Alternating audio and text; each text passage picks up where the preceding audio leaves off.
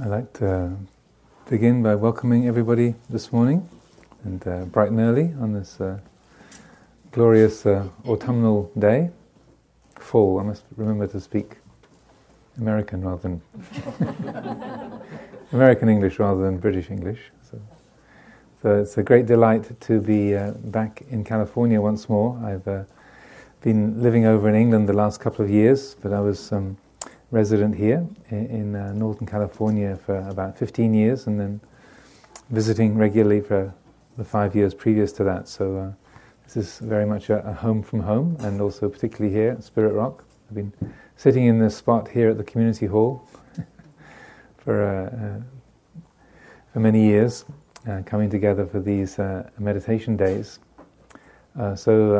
Today I'm very glad that people have found a space in the day, particularly this being an election day.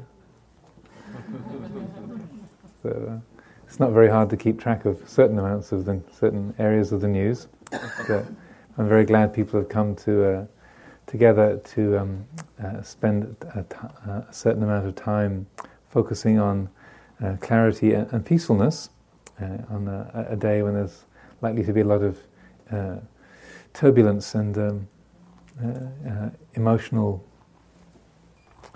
activity.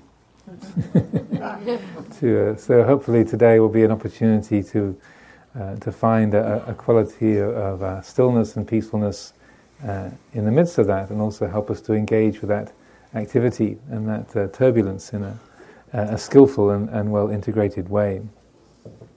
So I always like to begin these events with a short period of the traditional chanting. So those of you who are up at the meditation hall up above yesterday evening for the Monday night, we closed the evening with a chant reciting the qualities of the Brahma Viharas: loving kindness, compassion, sympathetic joy, and equanimity. So I thought we could start by doing the Pali version of the same chant this morning.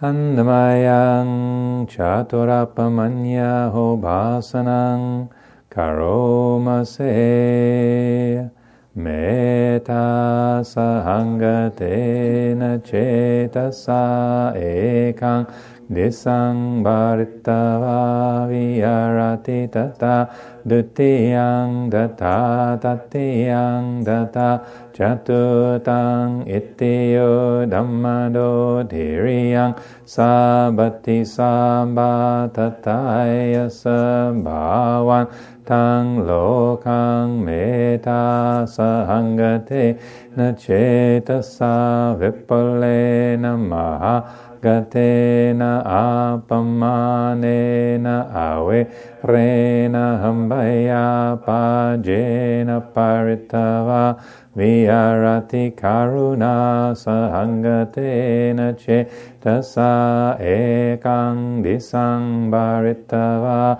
viharati tata dutiyang data tatiyang data chatutang itiyo dhammado dhiriyang sabati sabbatataya bhavandang lokang karuna sahangatena cetasa vipale namahagatena apama nena haverena hambaya pajena paritava viharati mudita sahangatena cetasa ekang disang bharitava viharati tata dutiyang data tatiyang data chatutang itiyo dhammado dhiriyang sabati tataya sabhavantang lokang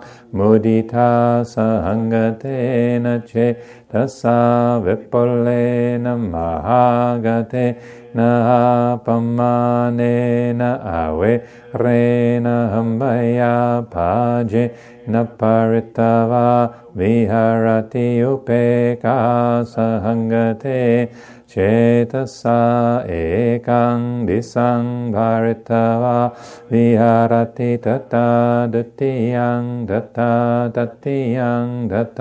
chatutang itiyo dhammado dhiriya sabati samba tataya sabhavantang lok upeka sahangate na cetasa vippale na mahagate na apamane na ave re na hambaya pa jena paritava viharati te.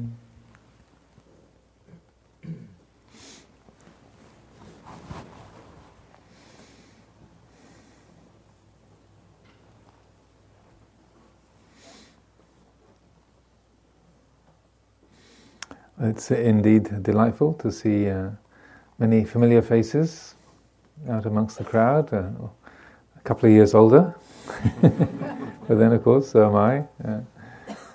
So today we have an opportunity to gather together and, as I was saying, to explore the ways in which we can find a quality of stillness amidst the turbulences of the world. Election day is an emotionally loaded day. Yesterday, meeting with the teachers and the staff here, also meeting with the Monday night crowd. There was, predictably, questions about how to deal with election anxiety and the sort of intestinal tension that can come with that. So some of you might even be thinking, election? What election? But I suspect that's rather unlikely. Yeah. Even my sister over in England was and she wrote me an email yesterday saying that even she was aghast at the amount of coverage the American election was getting on the British TV. So I'm sure it's in the air all around everyone. And so, whatever our hopes or fears might be, it's useful to consider how Buddhist practice is really it's a set of tools that we can use to help us deal with the circumstances of our life, to understand our own mind, our own world, our own body, our own being in ways that help us to live in a fashion that is integrated and is bringing a quality of clarity and peacefulness and a sense of a quality of harmony, being in tune with things. Now, probably most of you are familiar with Buddhist practices, have done a certain amount of meditation and done retreats and so forth, and you know that we talk a lot about non-attachment, and so oftentimes when we approach Buddhism, or we try to work with our mind, then the way that we pick up the idea, the principle of non-attachment, is it's based around an idea of sort of dissociating a quality of awareness from what's being experienced, so that we use these words like being the witness, being the watcher, the one who knows. And so that's very much a natural part, particularly in speaking about vipassana, insight meditation. You know, this is a centerpiece of the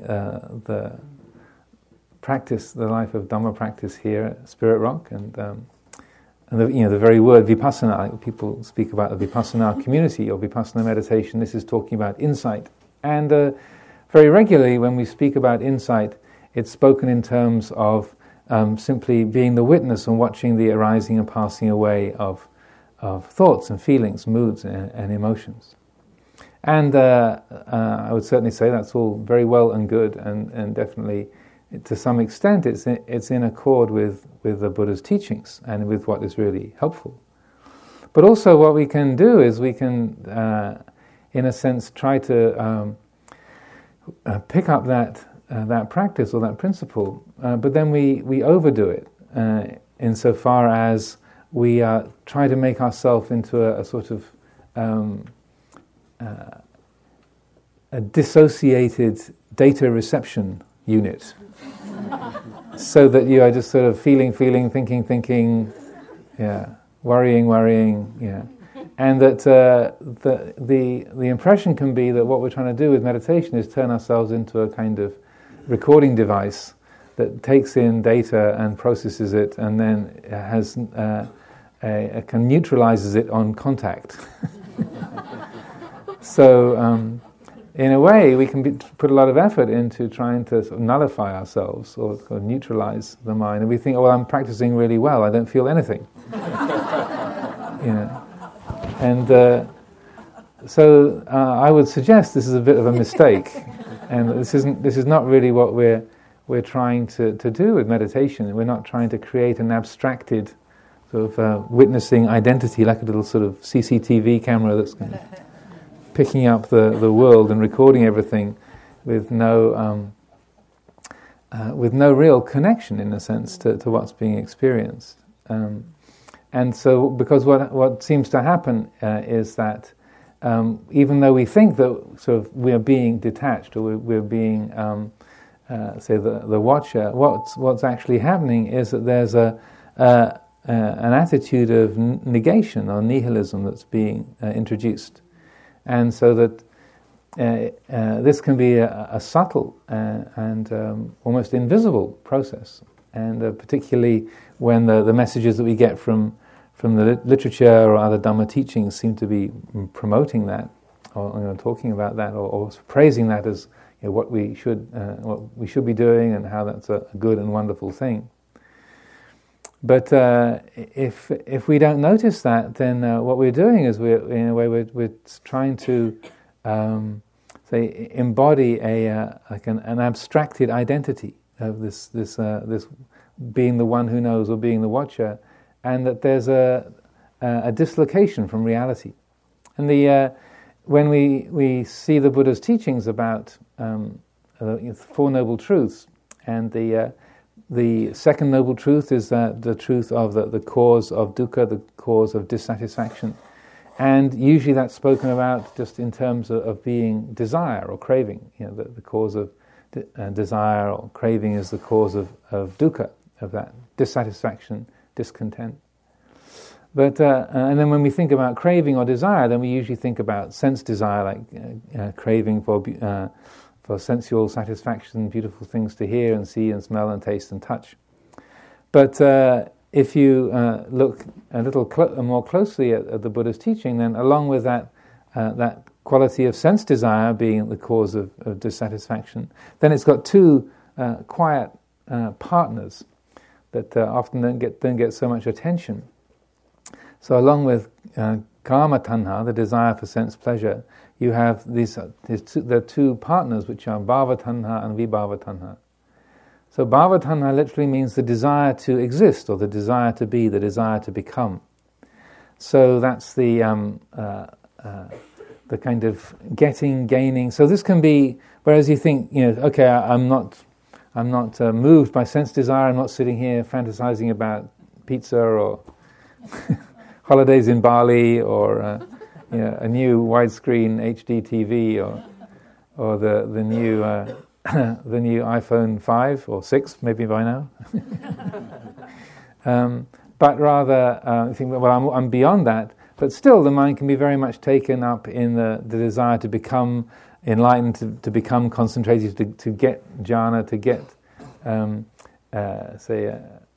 blazing insights. So that the desire to become can be associated with very wholesome and noble, beautiful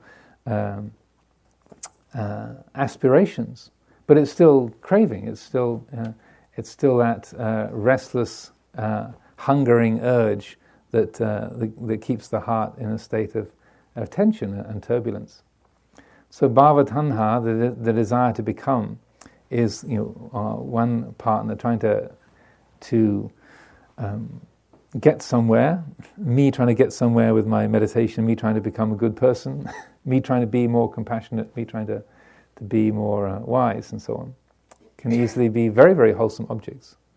And then the partner, vibhava tanha, is the desire to get rid of, to get rid of our distracted thoughts, to get rid of our selfish, jealous feelings, to get rid of our doubts and problems, to get rid of unruly emotions, and to not be feeling, not to be swept up, and not to be caught up in things, and so that desire to not exist, to switch off, to not feel. And so often this is a very a common experience. It's often the case for us as human beings. We shuttle between those two, either trying to become happy, to feel good, to sort of fulfill ourselves, chasing some particular ideal, and when it doesn't quite work out, or we're really sort of weary with the effort, then we just want to switch off and and not feel. So we can often shuttle between these two, the desire to become and the desire to not be, to switch off. So that when we are say, talking about letting go or non-attachment, often it can be this quality of annihilationism, or the desire to not feel, to dissociate, say divorce the heart from any kind of feeling, so that we can be working very hard at our meditation, be doing the very best that we can to say follow the instructions. But yet, unwittingly, what we can be doing is just creating more of the causes of difficulty, more of the causes of alienation and dis-ease within our own heart. So, what I like to recommend in terms of meditation is learning how to act and to give direction. To work with our minds and our meditation practice, but without that turning into a sort of a becoming program, so that we are able to develop the qualities of concentration, develop the qualities of insight and wholesomeness, but without that becoming some, to use a word, without that being co-opted by the habits of becoming. And similarly, to develop the qualities of detachment or non-entanglement, but without that being a quality of rejection, or that sense of aversion or switching off or not feeling. So does this make sense? Yeah? Yes. So rather than talking about non-attachment or being the witness and those kind of things, I prefer my favorite phrase these days is unentangled participating. So you can put that in your notebooks, because I feel we can, if we mishandle this idea of non-attachment. What we end up doing is we end up praising the quality of not feeling or switching off. Like, you're thinking, I'm really good in my practice. As I said, I'm really getting somewhere in my practice. I don't feel a thing. It's like having a really good anesthetic at the dentist. There's a certain comfort in that, but it doesn't really liberate us. And so this quality of unentangled participating, I feel, is a more helpful framework for the efforts of meditation. And one way that we can talk about this is that, and to distinguish between the two, between, say, practicing with right effort and in a helpful way, it's rather like the left and the right hand. This is the example I like to use. So that on the one hand, we have the habits of the desire to become, the desire to get rid of. Trying to become concentrated, trying to become enlightened, trying to get rid of distracted thoughts and so on. So that's the bhavatanha vibhavatanha side. And then on the other hand, we have what's right effort, which means letting go of the unwholesome, cultivating the wholesome, and so forth. But just like the hands, they look very like each other, almost identical, but they're also opposites. Right? So similarly, in the meditation, the habits of bhavatanha, vibhavatanha, the desire to become, the desire to get rid of, they can look very much like right effort. They can look like we're sort of doing the right thing. But the key difference is that whenever the mind is caught up in the desire to become, or the desire to get rid of, there's always the I, me and mine element woven into that. There's always the I want to get more concentrated, I've got to get rid of my chattering thoughts, I want to develop insight. I'm really doing well with my jhana now. Yeah, it's always got the I, me, mine element woven in there with an unquestioning and a kind of solidified presence. It's definitely me who's practicing, me the meditator, me who's going somewhere, or even me who's falling apart. Me who's not getting anywhere. It's always based around and embedded with the feeling of I and me and mine. So the difference between that and the other approach, say learning to work with the mind with a more integrated attitude, is that there is still the making of effort. There's still work is being done to focus the attention or to develop insight and so forth. But it's not coming from a place of I and me and mine, but rather that activity or that work is directed by mindfulness and wisdom, by a radical attunement to the mind and the present situation. And so that they can look just like each other, but they're also opposite. Or like T.S. Eliot described in one of his poems, it's like the stinging nettle and the dead nettle. They live side by side in the hedgerow, but they're actually, and they look like each other, but they're actually completely different plants.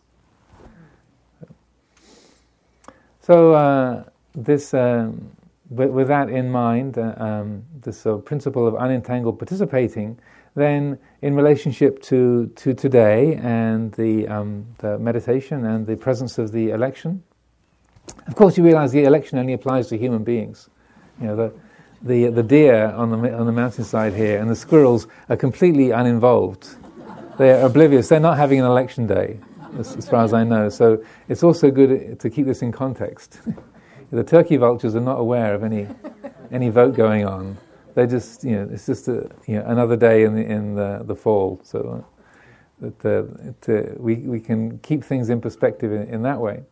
But also in terms of watching the feelings of hope or fear, anxiety, excitement, indignation, the surges of feeling that might come up during the course of the day, and we'll look at this somewhat during the meditation this morning. Rather than trying to use your Buddhist practice and meditation to sort of switch off the feeling and try and sort of make it go away, or look upon the feelings or emotions as unwanted intruders, it's more a matter of learning how to participate in that feeling, to know those feelings and receive them and accept them, but without confusion, without entanglement. So this is the key element, I feel, is learning how to be with the flow of our experience, with our perceptions and emotions and thoughts and so on. To see them, to know them, to feel them, to not be afraid of them, or not to think of them as somehow being intrusive or not belonging, but also finding how in that very acceptance we're not being burdened by them or stressed by them or carried away by them, but we're not freezing our heart, but we're also not letting the heart be overwhelmed by that. And in that unentangled participating in the realm of feeling and perception, then we find ourselves able to respond. So it's not we're not trying to make ourselves passive. So sometimes it comes across that again, like with Buddhist practice, that we're trying to turn ourselves into someone who's a completely passive observer, or someone who's I'm unattached, and therefore taking that to mean I'm not involved, or I'm not going to intrude or disturb anything or anybody. But our very existence, we are part of it. We are it. We are part of the world. You can't really detach yourself from the world because you are the world. And so that is rather than thinking that, dealing with intense emotions or feelings by just trying to be passive or dissociate from it, or take a position of kind of non-involvement. I feel it's more helpful to consider how we can use our intrinsic involvement in a more skillful way, and by recognizing and allowing ourselves to participate, to be involved in that way, then we find ourselves more able to respond to the current situation that we're in, whether it's just in a conversation, whether it's in the work that we do, or our interaction with the world on a broader level. We're able to respond in a more integrated and helpful way.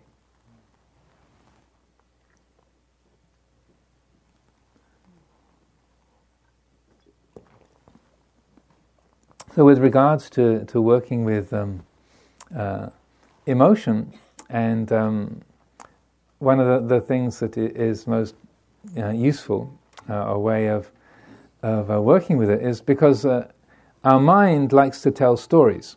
That we have a thought like, oh my goodness, it's election day today, and what that means is, oh, I've got to do this, I've got to do that, and what happens if it's the mind immediately gets caught up into its stories, its lists of things to do, and its array of opinions about things.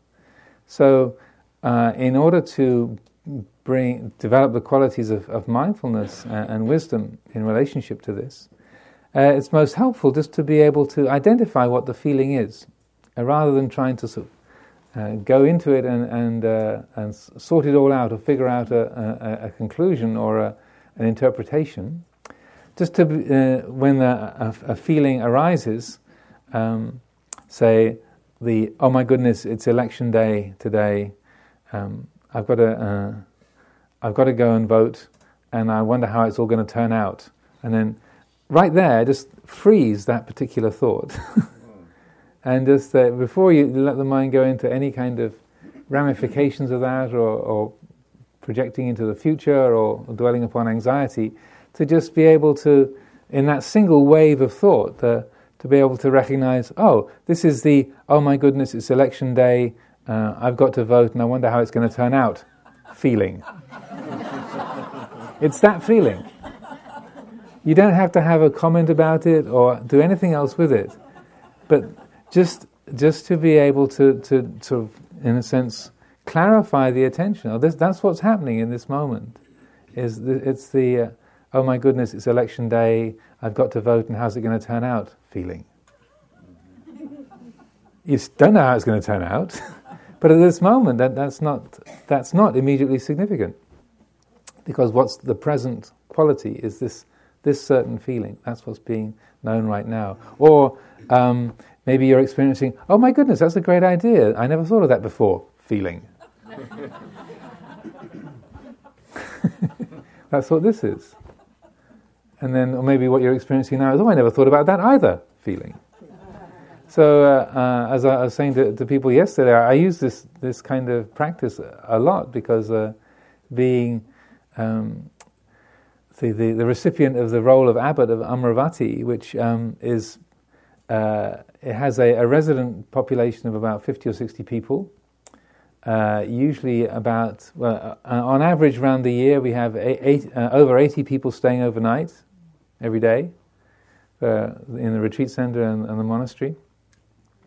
So I'm the recipient of a lot of feelings and opinions, and so when you're in the middle seat, then you are the kind of bullseye. So when people want something to be solved or decided on or organized, then there's one place that they go to, and so then the mind can easily get drawn into trying to figure out and calculate solutions, or solve people's problems, or deal with waves of emotions of excitement or intensity or aversion or whatever it might be.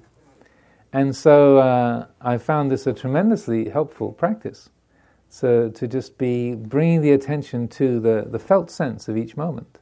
And then what you find is when you do this, rather than just, again, creating a sense of dissociation, oh, this is just a feeling, it's over there, but then you're in a sense identifying, clarifying what is the felt sense of the moment, and then bringing the attention into the body. Okay, where does this particular feeling sit? What's its texture? How does it sit within the body? Is it a tightness in the neck? Is it a vibration? Is it a tension in the stomach? Is it a quality of coolness? What is it? Where is it? How does it feel? And then simply bringing the attention to that sensation in the body, a feeling in the body.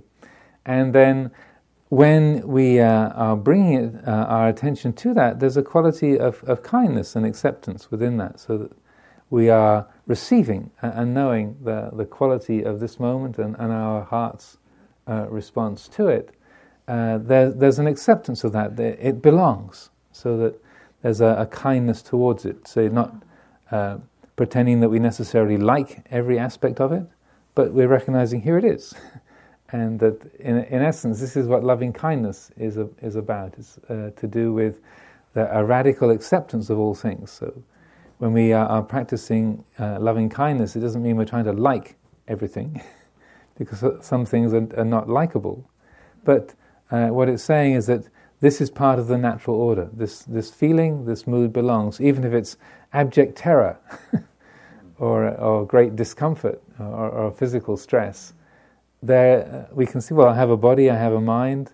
This is part of the natural order. This is how it feels. It's like this. And in that quality of acceptance, of recognizing its presence, then there is an attunement to it. And then out of that attunement, then we become able to respond in a clear and say effective way. And that response might be, don't do anything. Or it might be, you need to say something now. Or it might be, be very, very, very still and pay attention. So that when we're working with emotion, then we're not trying to push it away. We're not trying to sort of sort it all out and solve it on its own terms, but we're simply recognizing it as a felt response to the presence. And then by bringing that quality of awareness and receptivity to our emotional states, receiving it, say owning it in some respect, then we find that quality of unentanglement. There's a way that the heart is not swept up by the content or the texture of the emotion, and particularly because the physical sensation of it is very straightforward. The body has a very monosyllabic language. Our thoughts get very complicated, but the body, when you pay attention to its moods and its sensations, they're very straightforward. They're very simple and discernible, and by that quality of simplicity and lack of complication, then to be able to know that, to attune that, and to have the sense of acceptance. Yeah, this is how it feels. This is the felt sense of this moment. Then we can see that action can come forth, and it may be quite vigorous or determined action. We can say or do things that can be quite involving and quite engaged, but they're based upon that quality of attunement. So there's a radical peacefulness and simplicity and a straightforwardness that then informs our actions and our words. So I think that's about enough by way of an introduction, a few opening reflections today. So we'll have a period of sitting meditation now. So anybody who needs to adjust themselves to get comfortable, please do that. We've got plenty more cushions and props and stools and things, but please get yourself sorted, then we'll have the opening sitting.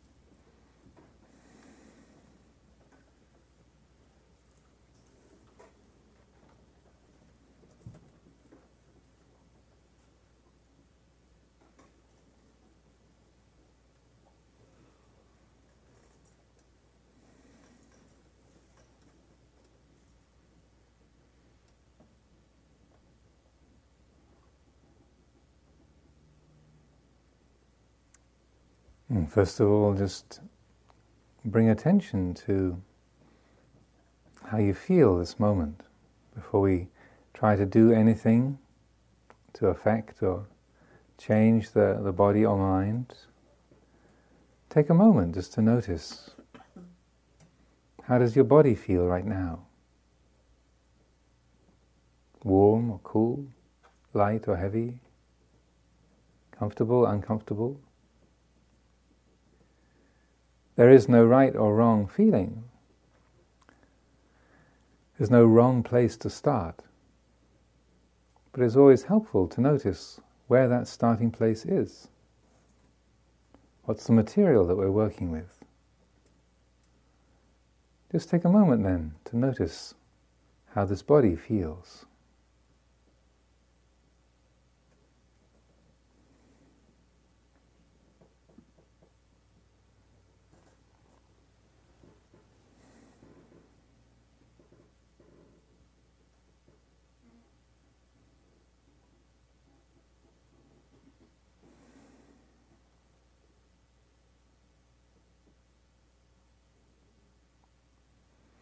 How is the mood of the mind? Are we feeling tired, energetic, depressed, cheerful, excited, bored? How is it? Again, there's no right or wrong mood, no wrong place to begin. But just notice, bring attention to what's the mood that we've brought into the hall with us. How is it now? What's the material that we're working with?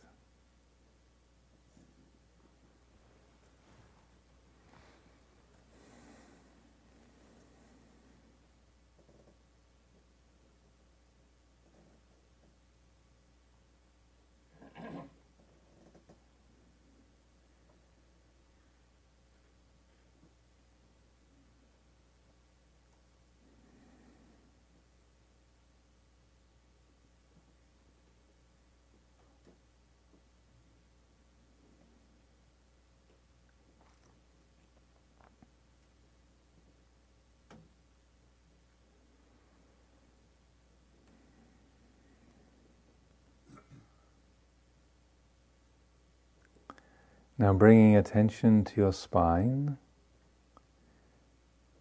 this physical axis, the central pillar of the body. Invite the spine to stretch and to lengthen to its full, comfortable, natural extension. Not to be rigid or tense, but just let the body grow and stretch till the spine is comfortably at its full length, growing to its full height.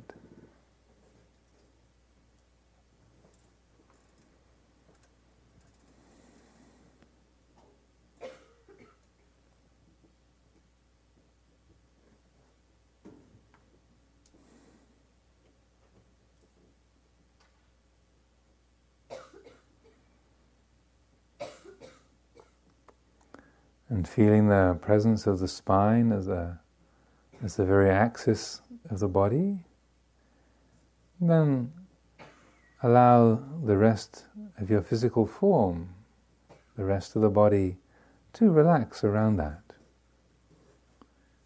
To consciously soften the muscles of your face, your jaw, and around your eyes.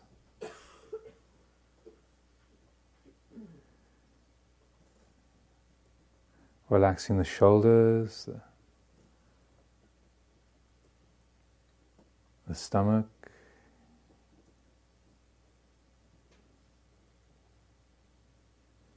inviting the whole body to settle, to be at ease. Letting a wave of relaxation flow through the whole body, from the head to the shoulders, the trunk of the body, through the arms and hands, through the hip joints, to our legs, all the way to our feet.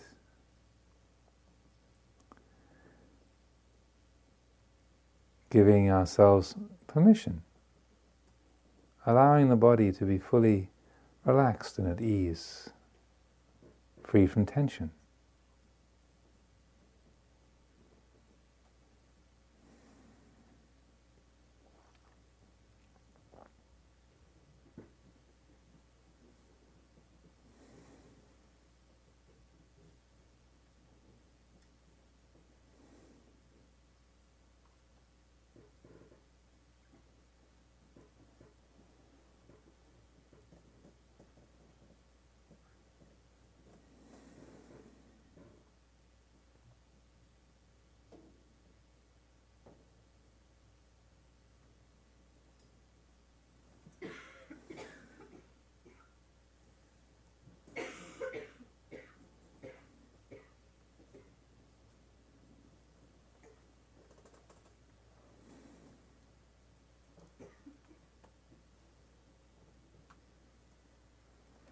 Now, the mind's tendency is to drift. The attention gets snagged by passing thoughts or feelings, sounds that we hear,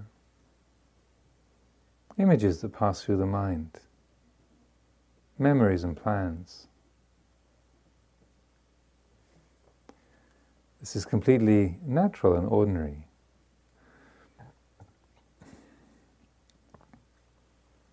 But if we wish to discover and to develop the qualities of peacefulness and clarity,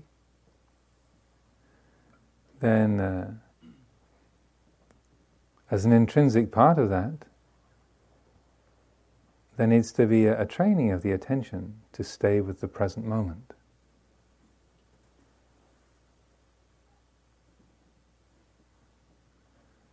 So we can take a simple object, an easy reference point for this present reality, and use that as an anchor for our attention, so that as the attention gets snagged, caught up with different feelings, thoughts, perceptions,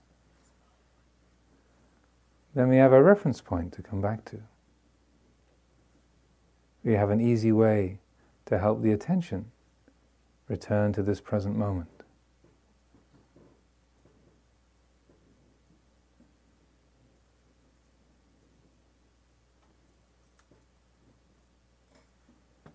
There are many different objects we can use, a great variety, but for most people, the most accessible, most practical, is the natural rhythm of our own breathing.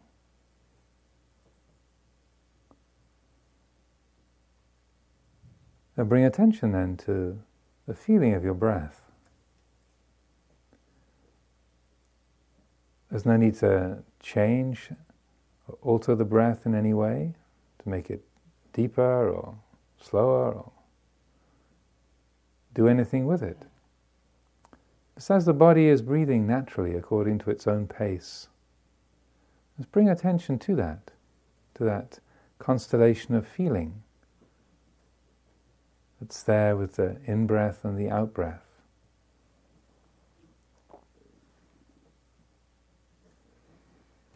I'll take that cluster of feelings, the inhalation, the exhalation, and place that at the very center of attention, as if it was the very heart of a mandala.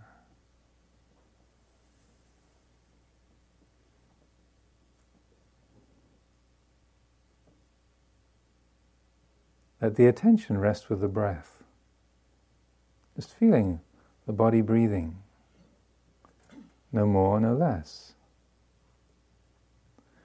And then as the attention wanders, gets snagged by a particular thought or a feeling or a sound,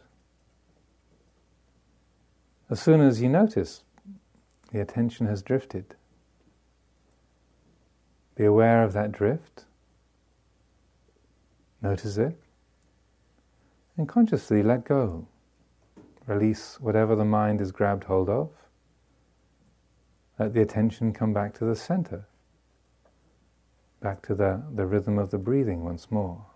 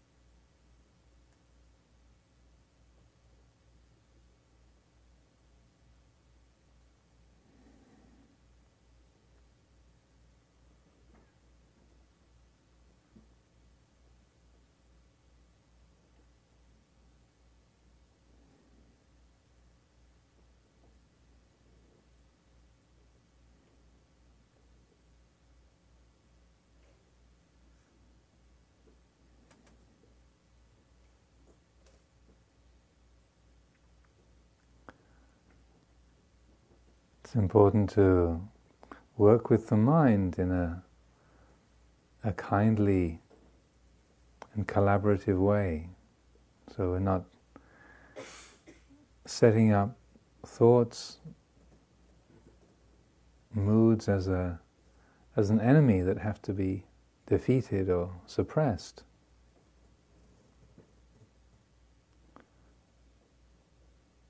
The means and the end are unified. So if we wish to arrive at an end which is peaceful and clear, then we need to use means that are similarly peaceful, clear, harmonious. So when you notice the attention has drifted, it's caught up with a thought or a feeling, a mood, very patiently, very gently, let go. Release whatever the mind has grabbed hold of. And without recrimination or blame or frustration, letting go of those.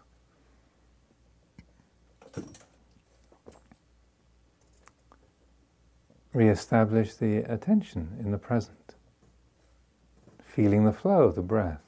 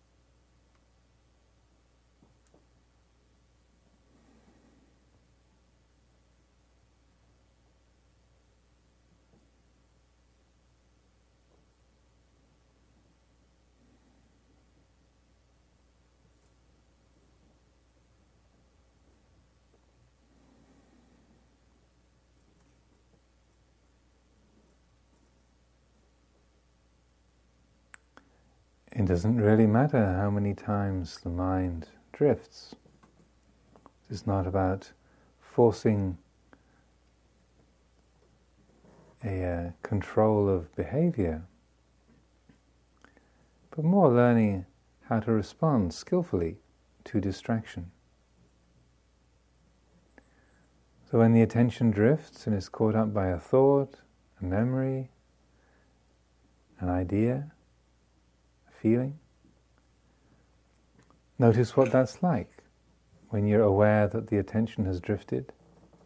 Take a moment to notice what that entangled feeling is like. When the attention is caught up, wrapped up in a hope or a fear, or a memory, anticipation. How does that feel? And when we let go, when that's relinquished, released, and there's a cessation of grasping, the attention returns to the present. How does this feel?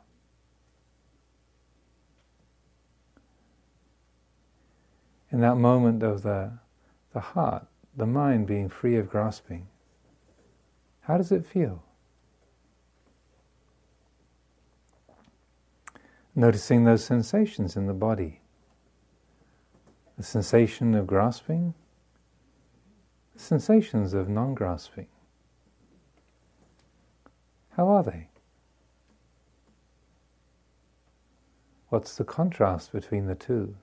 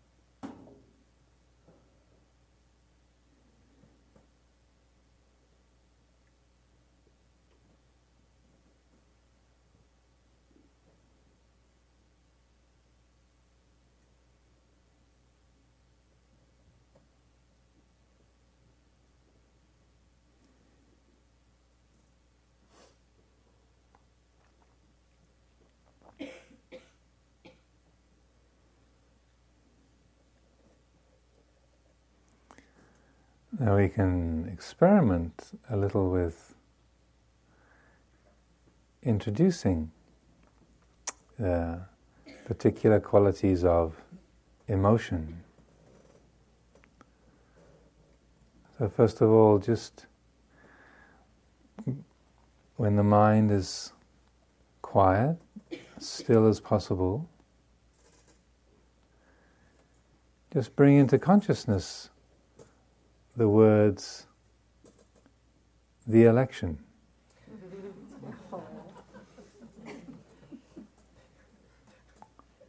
Just to explore the feeling. So let the mind be as still and as quiet as possible. And consciously and deliberately invite that in. And in doing this, we're deliberately not trying to pick up any verbal thought or chains of association that are arising from that.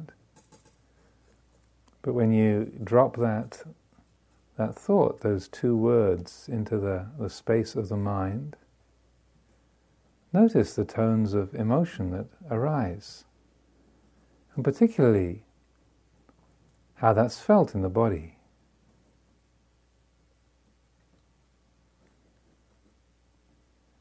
Is to raise those words, the election.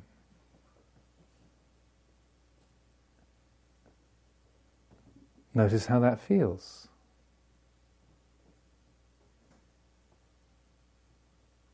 What effect those words have. What sensations come with them. And do your best to keep the attention simply with the sensations in the body that come with that.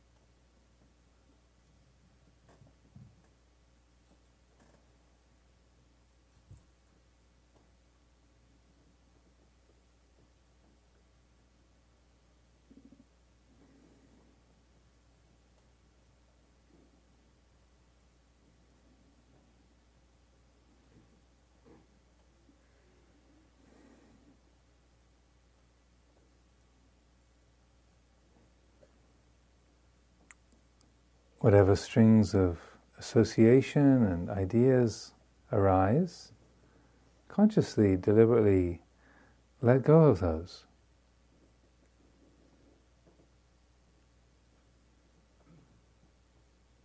Come back to the felt sense, the feeling in the body.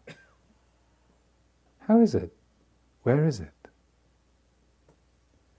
To just open the heart to that feeling, to receive and accept, to acknowledge simply what that feeling is in the body. Here it is.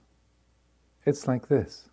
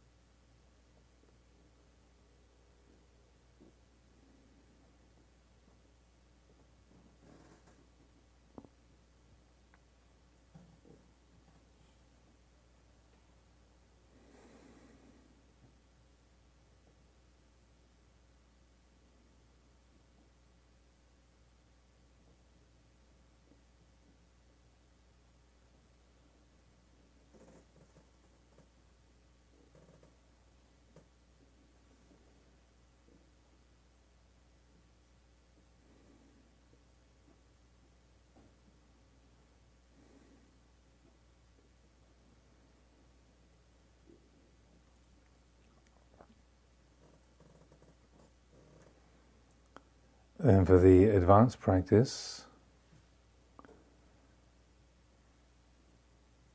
first of all, bring up the word Obama. No commentary, no positive, no negative, just in the space of the mind, just bring up that word, Obama. And once again, go to the feeling. Bring the attention to the feeling in the body. To know that, receive that. Accept it simply as it is.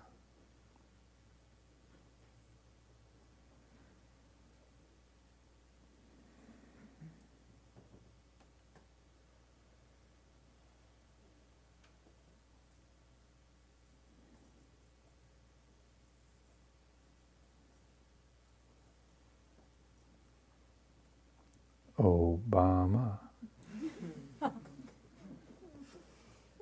It's 3 syllables.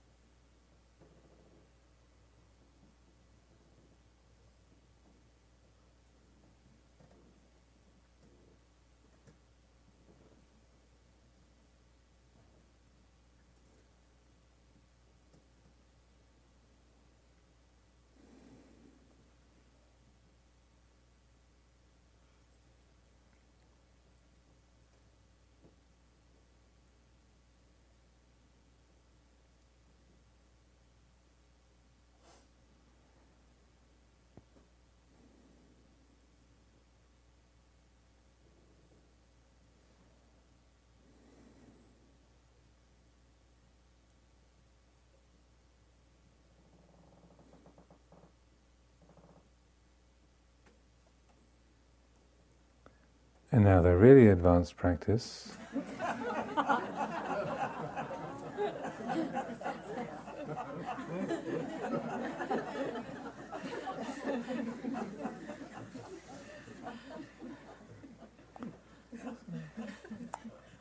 Gathering the attention with as much composure as possible.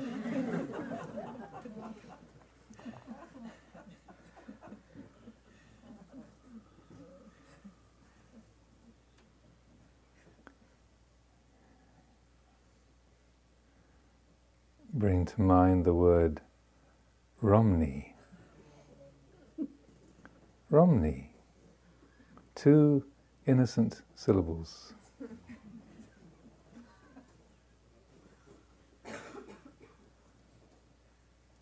Just the sound. Romney. Feel how the flow of associations rise from that. But once again, just go to the body. Feel the emotional tone that arises, is triggered in the body. With no commentary. No complaint or criticism.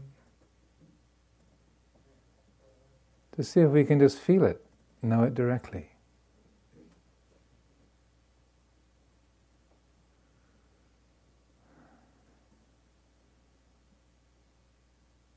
Here it is.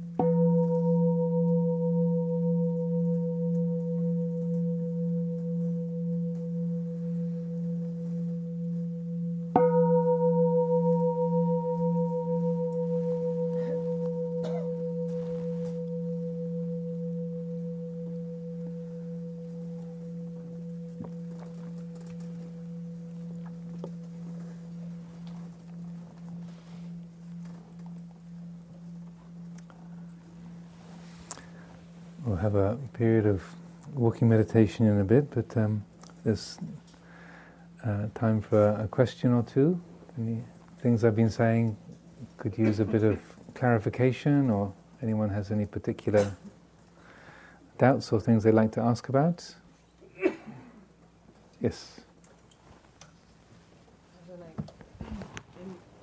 meditation practice, and I think for a lot of us, you actually see fairly quickly how the emotion doesn't actually last very long.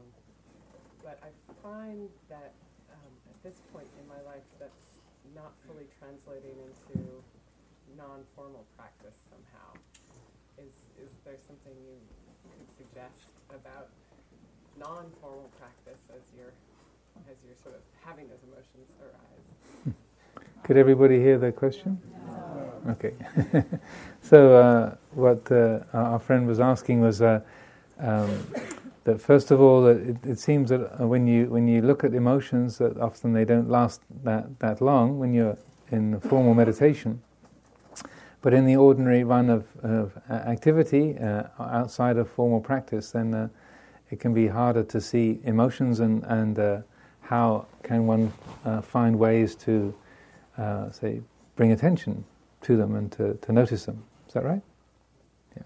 So one of the simplest and most direct ways of developing this is just to make a habit of asking yourself, what am I feeling right now? Just during the course of the day, every so often, just to bring conscious attention to that, and to just give enough space to look. And often it doesn't take a lot of time at all. It doesn't. It's rather like you can carry a book around with you all day long. But and it doesn't take much effort to sort of stop and open the book, and there's all the words inside. But if you don't open the book, you don't see what's inside it. And so similarly, what we're feeling can be pretty apparent and very close to the surface, but if we don't open the book, then we don't notice. So what I like to recommend in this instance is at the beginning of the day, like I say in an early morning meditation, set the intention quite clearly and consciously that during the course of the day I will make the effort to be observing, attending to the moods that I feel, the flow of mood, and so that in a sense you're putting that program in place at the beginning of the day, saying, okay, I'll use this the events of the day to keep track of this flow of change in emotion. And then you can use particular devices, like you say, okay, whenever I change my posture, whenever I go from walking to sitting, or sitting to standing, or sitting to lying down, I'll make a note of what it is that I'm feeling. Or other practices, like 1 year Ajahn Sumedho was talking a lot about developing mindfulness of doors. We go through a lot of doors in our lives, and so he just made a practice of whenever he went through a door, just noticing what was on his mind, what was the feeling that was there, what was his attention preoccupied with, and so just using something like that, or simply if you're in the process of walking, just walking through a house, or walking down the street, or walking through an office, or down a corridor. Just to set the intention at the start of the day, okay, whenever I'm walking, as I'm walking along, I'll bring my attention to what mood is there, what I'm feeling. So setting up little, schedules for yourself, if you like. And then of course you forget.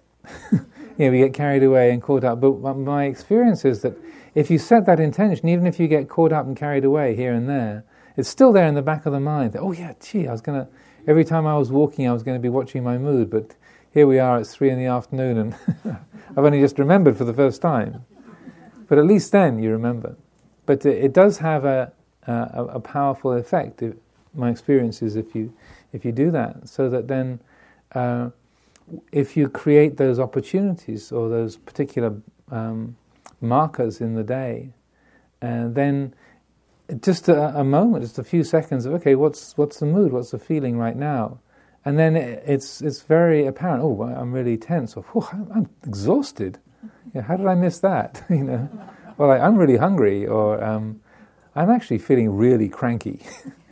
And that it's very close to the surface most often. So it doesn't take a lot of effort. But it's just like I said, like opening a book. If you make the effort, it's right there. So you can get creative with how you do things. Or set your iPhone or your wristwatch to bleep every 15 minutes whenever you hear a bleep or some kind of impact. Yeah, then it can kind of trigger that. Oh yeah, I should pay attention. Yes. So my question is the next step. So now I mean, and sometimes it doesn't take that much. You go, I'm really stressed. You're in some situation with someone, for example, and now they're waiting for you to respond. I mean, they've asked you a question, but it was an attacking kind of a thing, and it's like, okay, and I got it, and I know how I feel, and it doesn't feel good. And now I am required to respond to this person. Of course, I'm going to try and make it as kind as I can, but I don't like that feeling in my body, and I don't want that feeling in my body. So, what do you do with that? Again, could people hear the? No. Okay.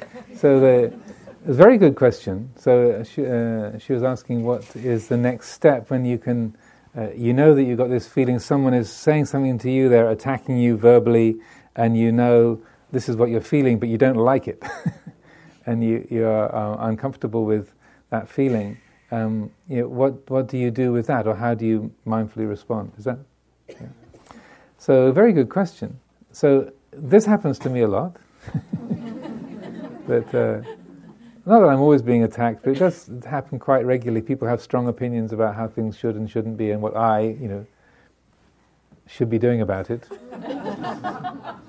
I'm suffering, and it's your responsibility. You need to do something to make me happy. Probably familiar territory for most of us. But in a way, just as I was saying at the very beginning of the opening talk, just to recognize, I'm being attacked verbally, and I have to make some kind of mindful. I want to make some kind of mindful response, and I don't like it. I don't like this situation. This is the feeling: is that I'm being attacked. I'm trying to think of something to trying to find a way to respond, and I'm feeling uncomfortable or out of my depth. And just to me, what happens is when I recognize, this is I'm being attacked and I'm supposed to respond, and I really don't like this. Then something happens within me when I say, this is exactly what I didn't want to happen. I don't like this feeling. that which recognizes, this is what I didn't want to happen, and I really don't like this. That recognizes this is that I really don't like this feeling. Right there, there's an intuition, an intuiting of the extra space that's present. When we're under that pressure of I've got to do something and I don't like this and why is this happening, then the mind is locked into self-view. I'm under attack. I've got to say something. And in that simple gesture of, this is the I'm being attacked, I don't like this, I've got to say something, how can I resolve this feeling? What's happening is that in that moment, the wisdom faculty of your own heart is recognizing, this is one of those feeling things. They arise and pass away. And that this isn't actually who and what I am. So that you're just allowing yourself to realize that extra space in the system. And, obviously you have to be pretty quick on your feet sometimes, because that you don't have a lot of opportunity to pause on occasion. But just being able to recognize, I really don't like this. This is exactly what I didn't want to happen. Then it's not as though there's part of the mind saying, well, so what, get over it. But it's like saying, yes, life does this. Is there something intrinsically wrong with the fact that you don't like it? So that in that moment of recognition, of letting go, then there's in a way there's a quality of acceptance. There's a seeing that even that feeling of I don't like it actually belongs. Do you see what I mean? It's not easy to do. Obviously, practice helps. But just in that, in a way, in that moment, you're not taking it personally. And then in that little bit of extra room in the exchange, that extra space in the system, then it's much more easy for responses to come from a non-personal place. So it's not coming from, I've got to defend myself, or I've got to make them think different, or I've got to come up with the right answer because I should do. But it's more the moment answering itself. If you understand, if you can see what I mean with that, that it's a non-personal response rather than me reacting. It's difficult to do because the stronger the emotions are, the more the reptile brain is contacted. So it's also acknowledging the feelings of the reptile brain, like, I don't like this, back off. Oh yeah, or the kind of very instinctual reactions. So a lot of it, this kind of process is to do with accepting your own reptile reactions and not being thrown off balance by that. And self-defensiveness or fearfulness or aggression or territory, but just being able to again know those. Or this is these are the instinctual reactions happening, and letting there be some space around that. But my experience of it is that the more that you remember to do that, and just sort of let the intensity of the exchange wash through the space of your awareness, and the more you see, oh, hey, that really worked. Oh, look at that. And then the more that you, it's like riding a bicycle. The more you do it, the easier it is. That make sense? Listening to what you're saying, the thought came to me as you taking that moment, that maybe the other person can use that moment as well. Oh yes, yeah. Because if I'm not reacting to you, if I'm not defending myself against you, but if I'm able to come from that place of, oh, she's really upset, and so she's taking that upset feeling and is turning into this attack. And if I'm able to respond to that from a place of spaciousness, then then that acts as a mirror for you, because rather than where I'm kind of defending myself and saying back off, leave me alone, then that creates more tension and alienation and more aggression. If what is met with is spaciousness, not a kind of non-reactivity, non-responding, but that you're paying attention and you're right there for them, but you're not being triggered by their attack or their emotional flow. Something in that other person is aroused to say, what am I doing here? I'm really laying it on a bit thick.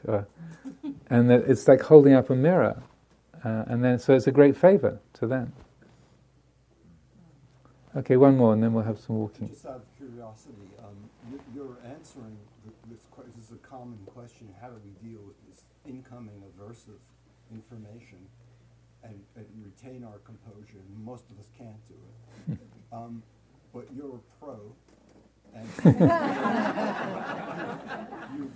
as it happened, I recently was immersed in the loving kindness section, chapter 9 of the Visuddhimagga.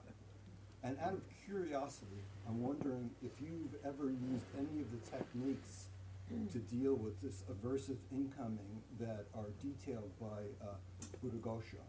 Giving a gift, imagining that it's your mother, That might not work for everybody. What I like most is disassembling the incoming into its aggregates and realize that there's really nothing there. Yeah. I mean, do you do this? Does that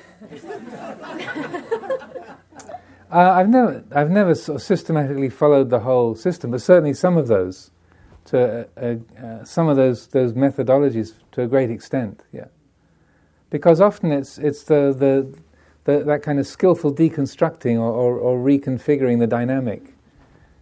Just like I said, today is not the election day for the squirrels and the turkey vultures. It just reconfigures the dynamic. And how many of you thought, oh, right? And that because it gives a different context to what we're feeling. So that those simple ways of reconfiguring things or changing the dynamic, the setup can be very, very helpful. And that also, just in terms of the incoming, we do have a degree of control over the incoming. So we can, if there's one very simple way of dealing with an overwhelm of news and input is just switch off a few of your devices. And it's a very, very simple approach. It's like, don't put yourself in harm's way, as it were. And then it actually gives you a bit more space. Like some people could regard it as, well, that's a simplistic approach, but it's also the kind of thing the Buddha recommended. He said if you don't wander around in the dark at night time, then you won't find yourself falling into a cesspit or kind of running into guard dogs, because if you don't wander around at night time in the dark, then you can see where you're going. If you wander around in the dark, then every so often you're going to fall into a cesspit or run into a guard dog or get yourself into trouble because you can't see. So that where we dispose ourselves, or where we put our energy, or what we choose to expose ourselves to, there's a certain amount of choice in that. So anyway, it's after 10 now, so I think it might be a good time to have a period of walking meditation. So we've got plenty of space here. There's no other retreats going on, so we've got lots of room around here. So I'll encourage people for the next half hour to make your way outside and find a stretch of ground about 50, 60 feet long, ideally not crossing anybody else's path, and to use the walking meditation just to use, just as I was describing the rhythm of the breath as a reference point, just to use the rhythm of your feet walking up and down as a reference point. And you can also use this both as an opportunity to sustain the quality of composure while in a more active mode, but also to explore emotions. So you can get creative with this if you like, kind of reflect on Obama in one direction and Romney in the other direction. Or just in one direction just to reflect election, and the other direction to reflect no election. Yeah. Who is being elected, and to let go of the whole thing.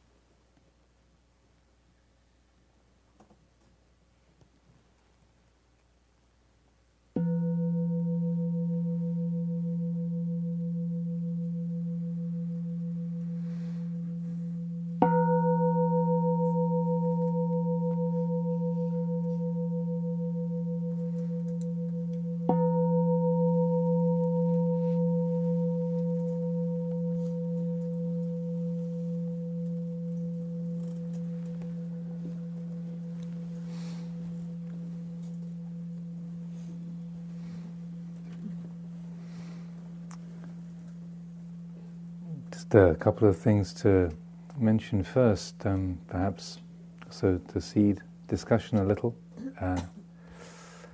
One of the things that can easily come to mind is that we can say, recognizing my own personal feelings, this is just my feeling, it's just my life and my ordinary little world. But we're talking about global issues. We're talking about climate change. We're talking about the air, the water, the whole ecosystem. This is a really serious problem. I mean, we've got to really address this. This is really different. This is a whole different magnitude. We gotta. I mean, this isn't just me, my life. This is the whole big thing, right? And so we can then reflect on what I've been saying earlier today, and then assume, well, it doesn't really apply to the big issues.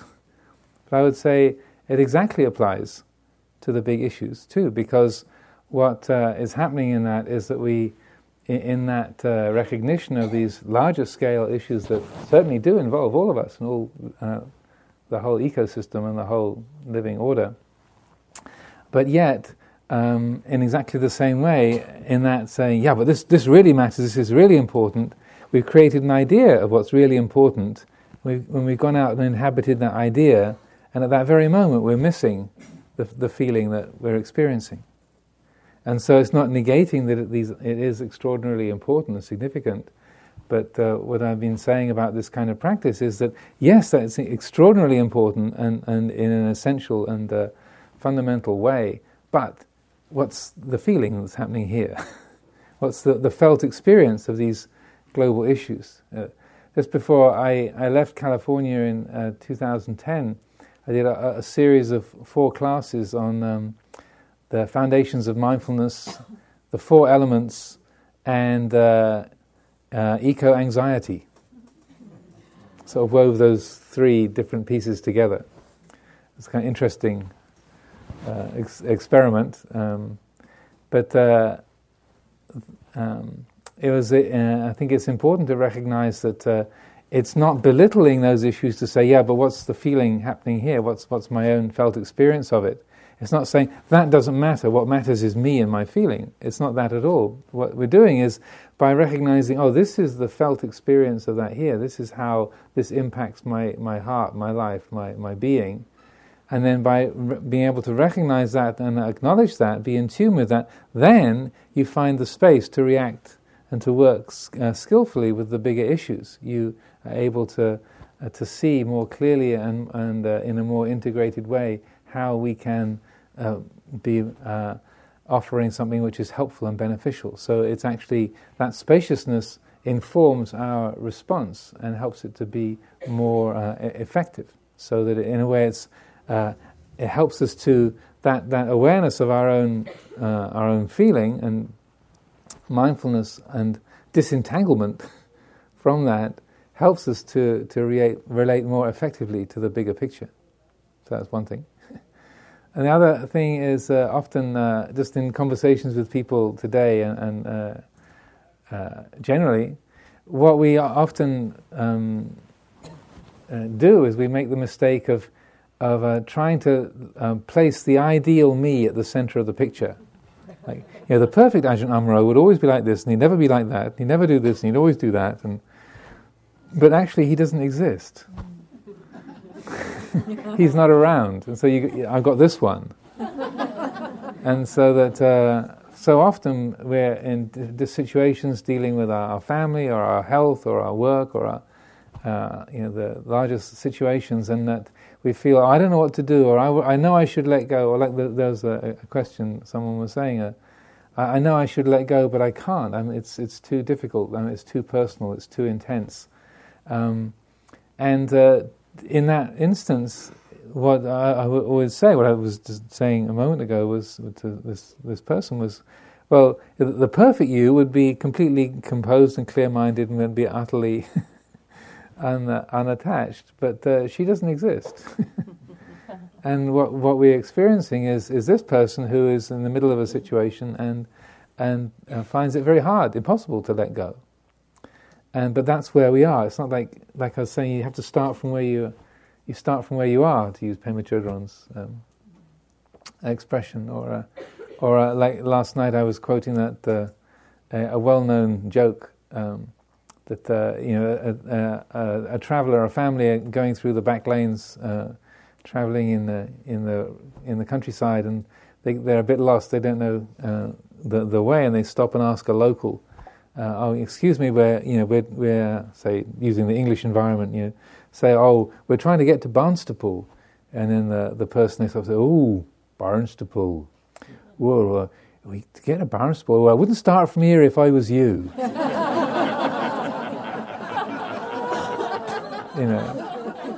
And we laugh. It's crazy, but we do that all the time. It's like that's what we do.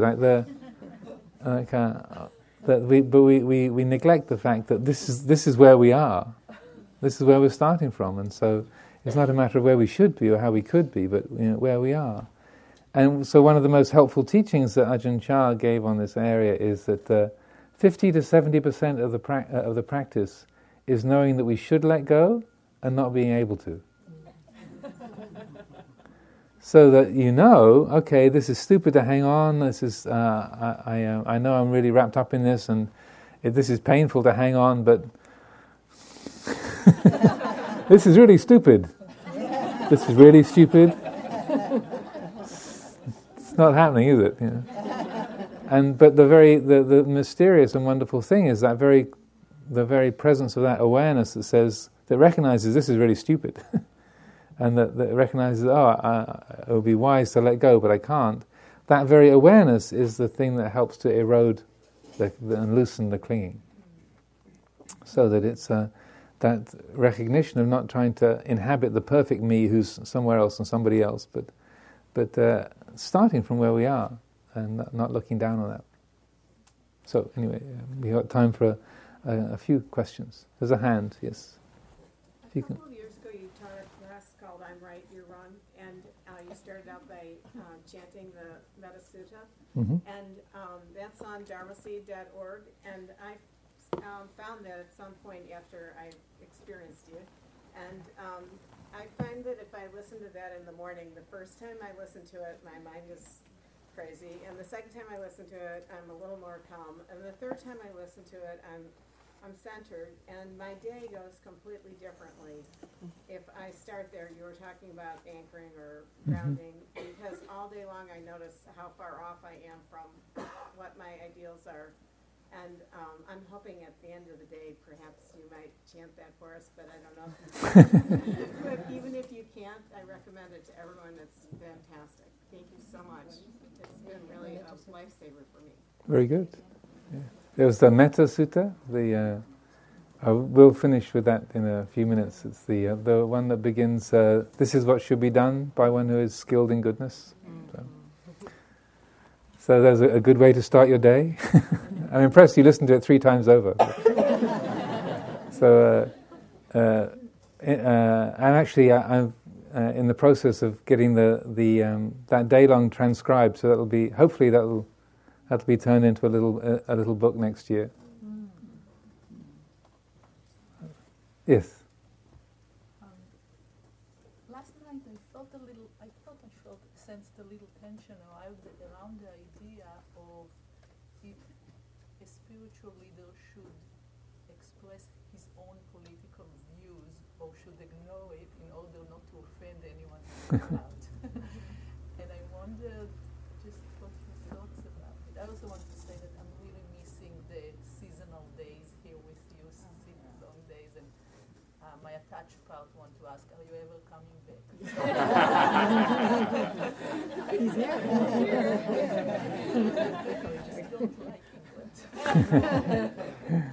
Well, to respond to the 2 pieces of your question, actually, for Buddhist monastics, we are forbidden by our rule to take sides politically and to promote particular political parties. We can promote integrity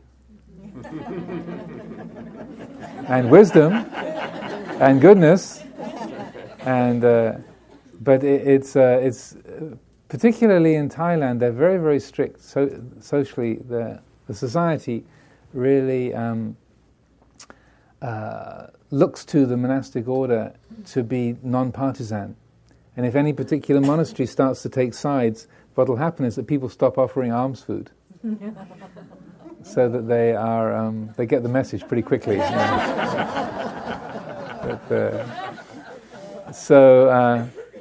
And I feel that's extremely skillful, because it's very easy to take sides. But a monastery is supposed to be a place that's a spiritual sanctuary. And that's one of the most beautiful things, that you can find people who are side by side, who are arch conservatives or very liberal or green people, and they're all so happily elbow to elbow, and they can appreciate the teachings, and the teachings can help them in very direct ways. And that so that a monastery should be an open center, or like Spirit Rock should be an open center that welcomes everybody, regardless of political disposition. So I try, in the way I speak, to be as non-partisan as possible. I'm also aware of the audience that I'm talking to. And so, but it's also important to respect that people whom we might love to hate, that they do also have wholesome and noble attributes within them that we can edit out of the picture. And similarly, the people who we love to love can have aspects of them that are not beautiful or not worthy or not respectable. So that I feel is an important principle, and certainly as a monastic we are expected to follow that mode. In terms of visiting here, it's what your comment or your question makes me think of someone who goes on holiday to a beautiful place. Oh, this is incredible! This is fantastic! This is so amazing! And they're already worrying about whether they'll have time to come back again next year. Like day one of the holiday, they've still got 2 weeks ahead of them, and they're making themselves miserable because they're worried about whether they can get it again next year. And I've seen this happen in my own family, that where deep anxiety about whether we'll be able to rent the same house next time. So therefore, you're making yourself miserable. So I would say, carpe diem. Seize the day that you got me at the moment. So make hay while the sun shines, because but it's almost over. It's almost over. Yeah. So, but that's life. We never know. We never know what's round the next bend. We never know what the opportunities are going to be here. So rather than worrying too much or fretting too much about what the future might offer, then it's important that we take advantage of the moment without clinging. Kiss the joy as it flies, as they say. Okay, one last one. Yeah. It's so lovely to be with you. Thank you for being here.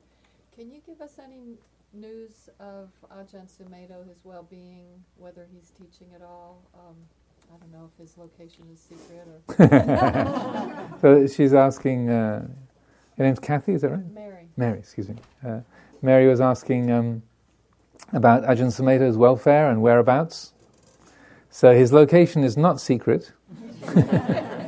He is living at a monastery called Ratanawan in Korat province. That's about 3 hours east and a little north of Bangkok. And it's a monastery that's at the foot of a kind of table mountain, which has got a very ancient forest on the top called, and it was the first national park in Thailand. It's called Khao Yai, and it's a very well protected and wonderfully rich forest. So it has lots of wild animals like elephants, tigers, wild buffalo, and things.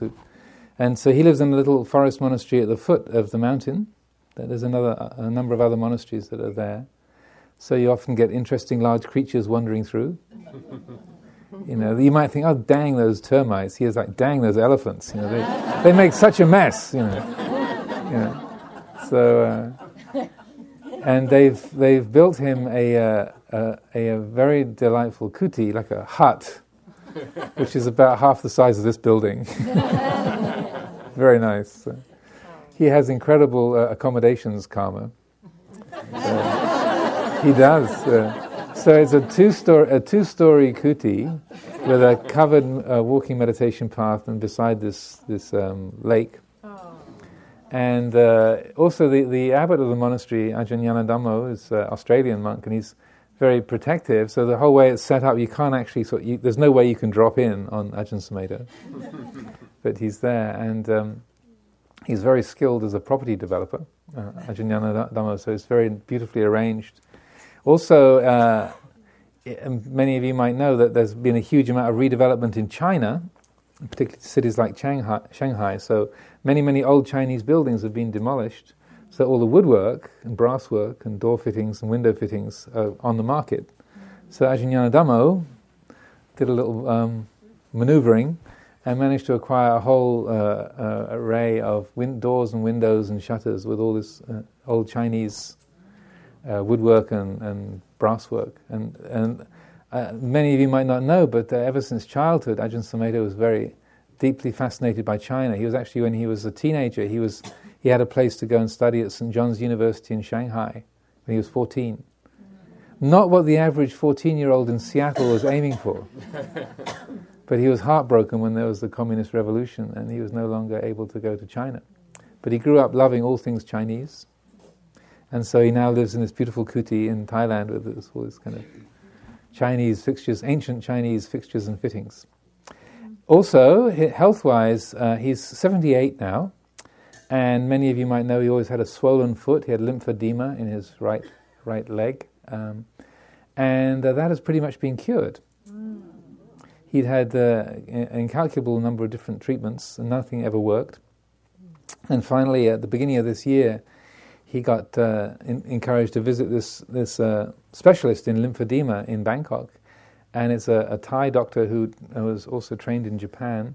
And he developed this technique of lymphatic drainage massage and tight bandaging, tourniquet bandaging. And the treatment has worked. So when I saw him in January, and he had to use a walking stick, a cane, the whole time.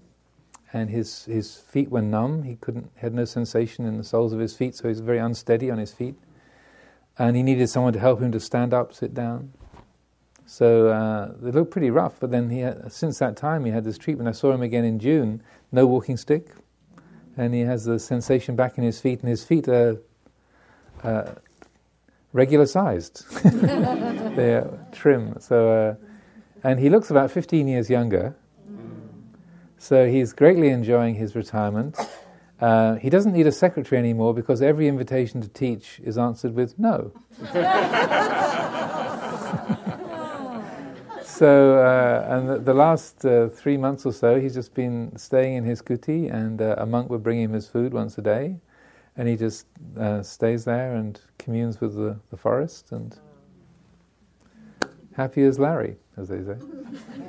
So it's having a great retirement. And and no commitments for the future.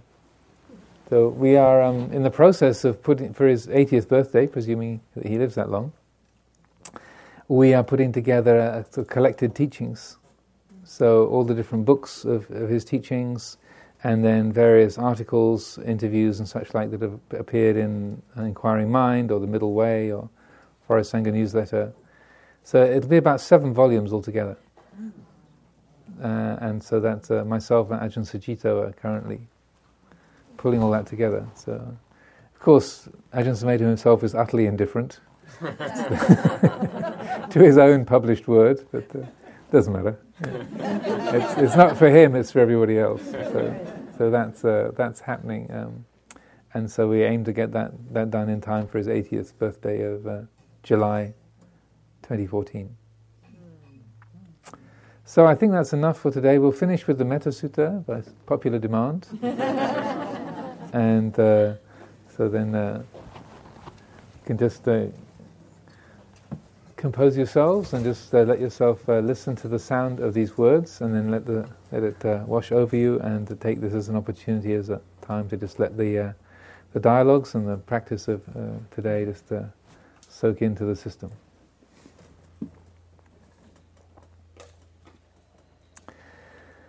This is what should be done by one who is skilled in goodness and who knows the path of peace. Let them be able and upright, straightforward and gentle in speech, humble and not conceited, contented and easily satisfied, unburdened with duties, and frugal in their ways, peaceful and calm and wise and skillful, not proud and demanding in nature.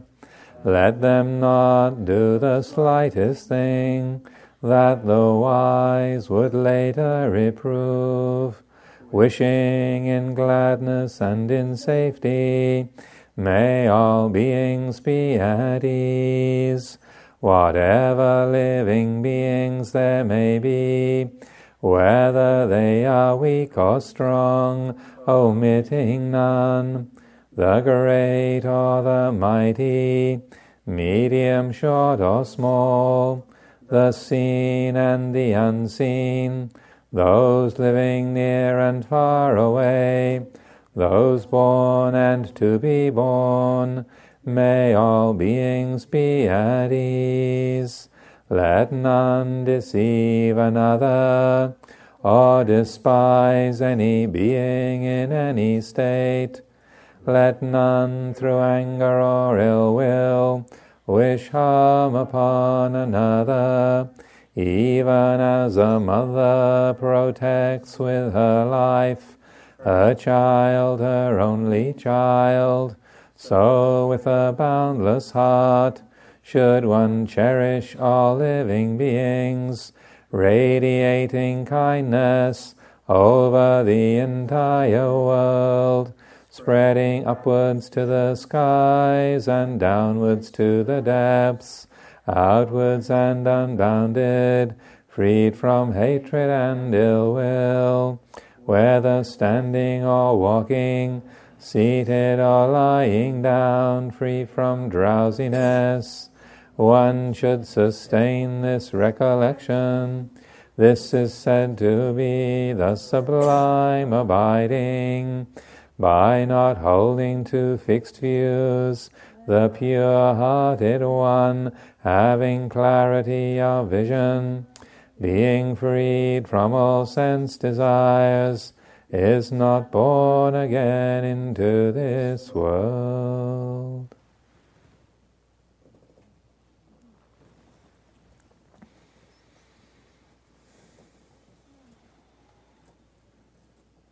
So repeat as necessary.